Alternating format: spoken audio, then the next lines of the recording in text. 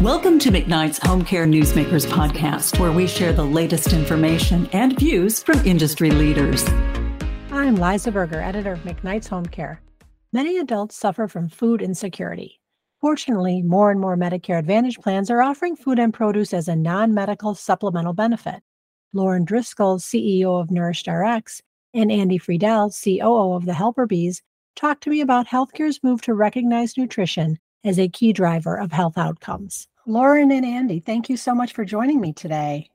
Thanks for having us. Yeah, it's great to be here. So, Lauren, tell us a little bit about NourishedRx and your relationship, your company's relationship with Helper Bees. Sure, happy to. So NourishedRx is a digital health and nutrition platform. And our platform enables us to deliver personalized and culturally concordant food to people, along with the tools that really support lasting dietary behavior change. And we have really enjoyed contracting with Helper Bees over the last couple of years now, actually, to support many of the members whom they serve with the delivery of prepared meals, grocery bundles, some cases pantry kits, and accompanying nutrition information, meal prep guidance, shopping guidance, etc. Perfect. Andy, tell us from your perspective on the Helper Bee side how a member might end up choosing the NourishedRx option. Sure. So at the Helper Bees, we are a platform that helps payers manage a really diverse range of services into the home, sort of a one-stop shop. And so typically through our arrangements with health plans, the plan might give the member an allowance that the member can use to spend on a variety of different services that are all kind of curated and selected to help promote independence at home. So they might think about wanting a companion, they might need a ride to an appointment, but certainly food is front and center in terms of the needs that many of these members have. And so our team is really always looking for the best partners in each of these different areas so that we have a really high quality and diverse marketplace that our members can select from. And so I was really glad to meet Lauren and her team several years ago and just love the work that they do for our members and our health plans members, because it gives the member an opportunity to not just get groceries or get a delivery of some food-related item to the home, but to really engage with somebody on the team who's an expert who can help them design a meal plan that is tailored to their condition, and then support them with meal kits or deliveries, and just really then follow up to make sure that it isn't just sort of checking a box, but it's really solving a bigger problem the member might have. The last time the three of us talked was a very happy occasion. The Helper Bees, with the support of NourishedRx, delivered more than 30,000 meals to older adults at home. So what does this milestone mean to you?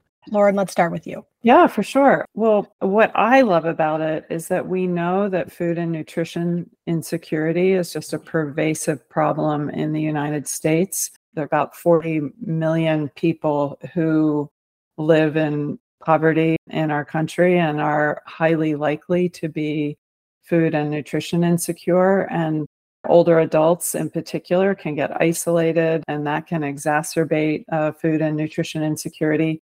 So I just love the thought of all of these people that we have collectively touched and supported with healthy food and with support to become more able to navigate what is a difficult food environment because of the information and the skills that we've been able to impart. Andy, for your part, how significant is this milestone? Yeah, just a great milestone to see. And when I first was talking to Lauren about it, 30,000 is a big number, and the number by itself is impressive. But what really started to kind of occur to me was to think about behind each one of those meals is a story that really affected somebody's day or point in time. And maybe they were having a bad day, and this meal was an opportunity for improvement of their circumstances, or maybe they're having a great day and the meal something to celebrate around. But each one of them was a story, I'm sure. And it's just really great to think about that. I look at it like individual little milestones kind of in this path that we're on in terms of looking at healthcare as more than just a hospital or a medicine. That's sick care, and really starting to think about healthcare more holistically around members' needs, and food is just such a central part of that. So I think about it as those milestones, and also milestones for Medicare to be looking at a much broader mandate towards helping to promote independence at home. So, as you mentioned, Andy, we now know very clearly, and the government as well, that these social determinants of health, like nutrition, make a difference in someone's acute health, whether they go to the hospital or rebound to the hospital. Why do you think it took so long? This is sort of intuitive, right? It's kind of common sense, but why did it take so long for the government to figure it out?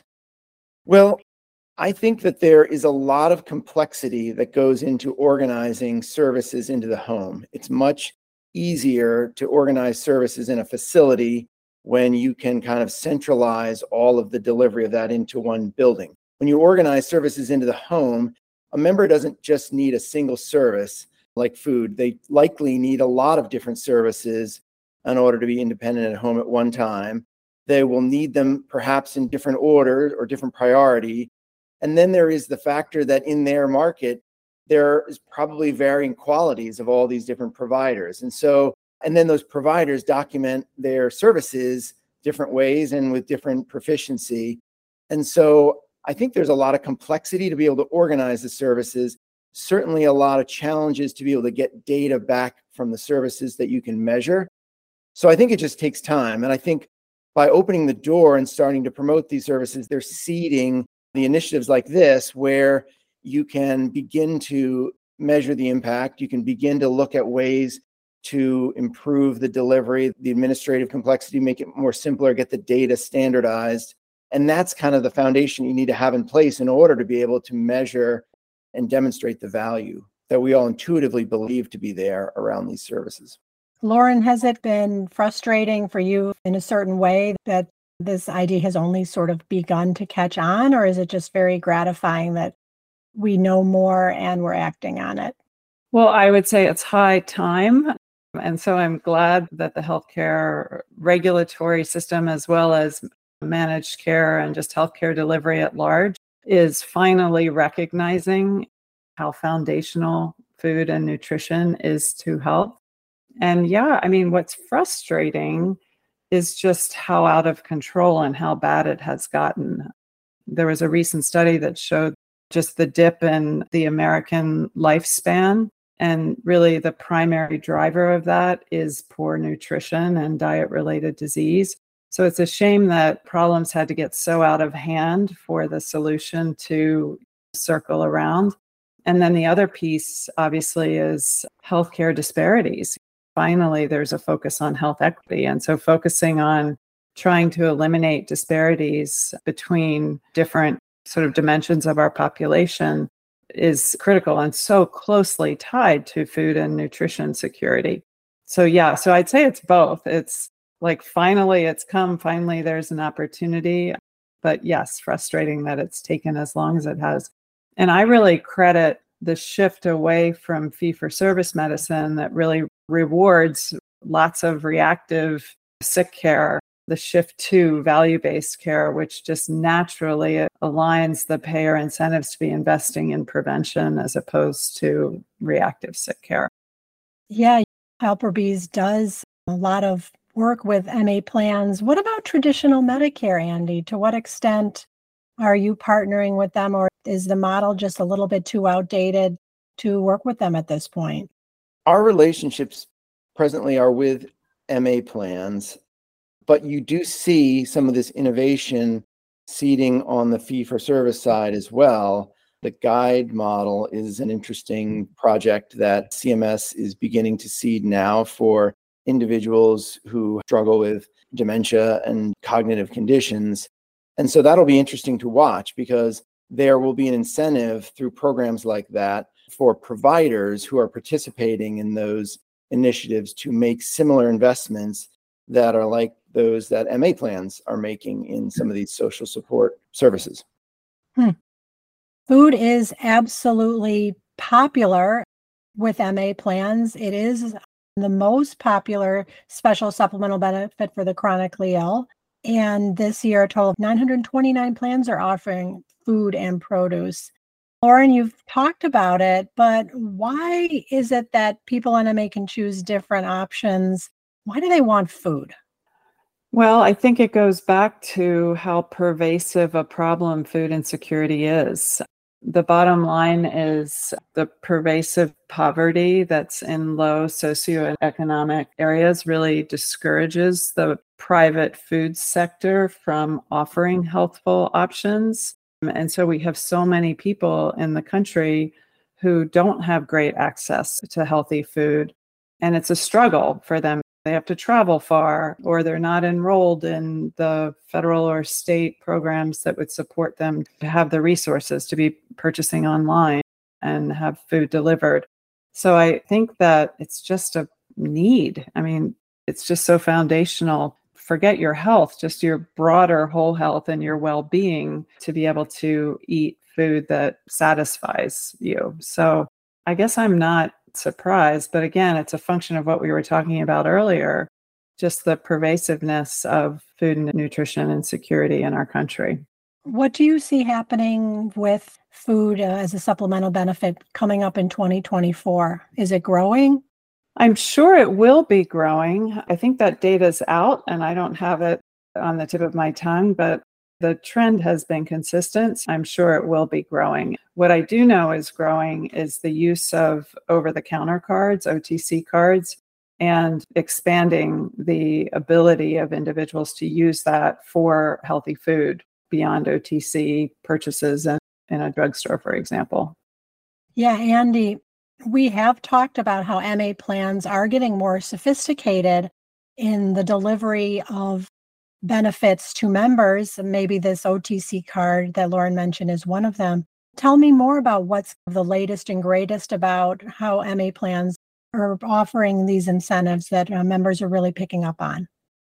Yeah, for sure. I look at, for all of the flaws that I think we recognize in our healthcare system, I'm an optimist. And I think one thing we do well is innovate. There's quite a bit of innovation that you see across our healthcare system. And we've seen that in this space taking place over the last few years since CMS offered this additional flexibility for plans to cover some of these services in the home. You've seen that growth that you referenced, and that growth hasn't been static. It's contained quite a bit of innovation inside of it. Lauren's team, great example in terms of thinking about new and better ways to really build meal planning and think about food as part of the healthcare process. We've seen it also, though, in terms of plans innovating in how they allocate these benefits. When the benefits were first offered back in 2019, you had very much kind of a unit of service type allocation. A member might get a certain number of meals or a certain number of rides or hours of companionship. But what's trended over the last few years is plans moving away from that towards a member allowance, a more member-directed program. And it's just recognizing that members don't have a single need. They don't have a need for rides or a need for meals. They have different needs that change from time to time, and they might involve multiple services. So giving the member an allowance that they can spend is allowing members to take a much more active role in that. So whether it's an OTC card or a flex card or the type of digital wallet that our team offers, which is more like a flex card for services or a virtual flex card for services instead of for goods. Those kinds of programs are fairly innovative, and they're letting their members just become much more active in designing the type of services they need. And we actually see it making an impact on fulfillment as well. When you look at the level of fulfillment of services in some of those older unit of service programs, and then you look forward at these member-directed programs, fulfillment is actually close to double. And Lauren, for your part, what do you find is most popular in terms of maybe the type of food that people want or the type of delivery they're looking for? What's trending right now? Well, I think in our program with Helper Bees, we get a real mix. We have certain people who really appreciate prepared meals. Some prefer meal kits. Some prefer grocery bundles. But I guess I would say what is most common is really a combination of all of them. It's one of the things I really like about what we do is nobody wants to eat medically tailored meals all day long, every day. Everyone would like to have some variation. And so I think our ability to provide a combined delivery is really appealing. And indeed, with some of our other programs that are more disease management focused, we actually will use the progression of different formats of food. So starting with prepared meals to make it easy, shifting to meal kits, then shifting to grocery bundles. We use that really as experiential education to support an individual's ability to really be able to navigate the food environment and preparation of food and knowledge about nutrition. To sum it up, I would say that variability is key. It's just naturally what people would prefer. Right. We don't like to eat the same thing every day. We don't like to order out every day either. Right, right. So I just have one final question, and that is, what's next for you in terms of your goals of what you're looking to accomplish in 2024? I want to see another 30,000 meals or more for sure. But I think we look at this trend continuing. We look at members having access to this broad range of services, having access to the type of choice that Lauren just described, but then doing it in a managed framework that allows you to collect the data from all these interactions so that it becomes measurable. And that kind of goes back to your point earlier. It will reinforce the continued growth of this and the progression of these services inside healthcare, because with the data, we'll start to be able to measure the value, demonstrate the value, and it will be easier for CMS and plans and others to make those decisions to invest further in them. Terrific. Lauren, you get the final word. Sure. So for us, I guess I would say it's two things that we're looking forward to next year. One is just the continued refinement and development of our technology to improve efficiency and therefore enable personalization at scale. And then the other, which dovetails with that, is the more members we're serving in particular geographic regions, the more we can partner with culturally concordant partners. So there's just nothing better than being able to show a member that you understand and respect their culture, and you're able to provide genuinely culturally concordant food that's actually developed in a particular geography. Well, Lauren Driscoll of NourishedRx, Annie Friedell of the Helper Bees, it's been a great conversation as always. Great. Thank you. Yeah, thank you. Thank you for listening to McKnight's Home Care Newsmakers podcast. For the latest in home care news, visit mcknights homecare.com.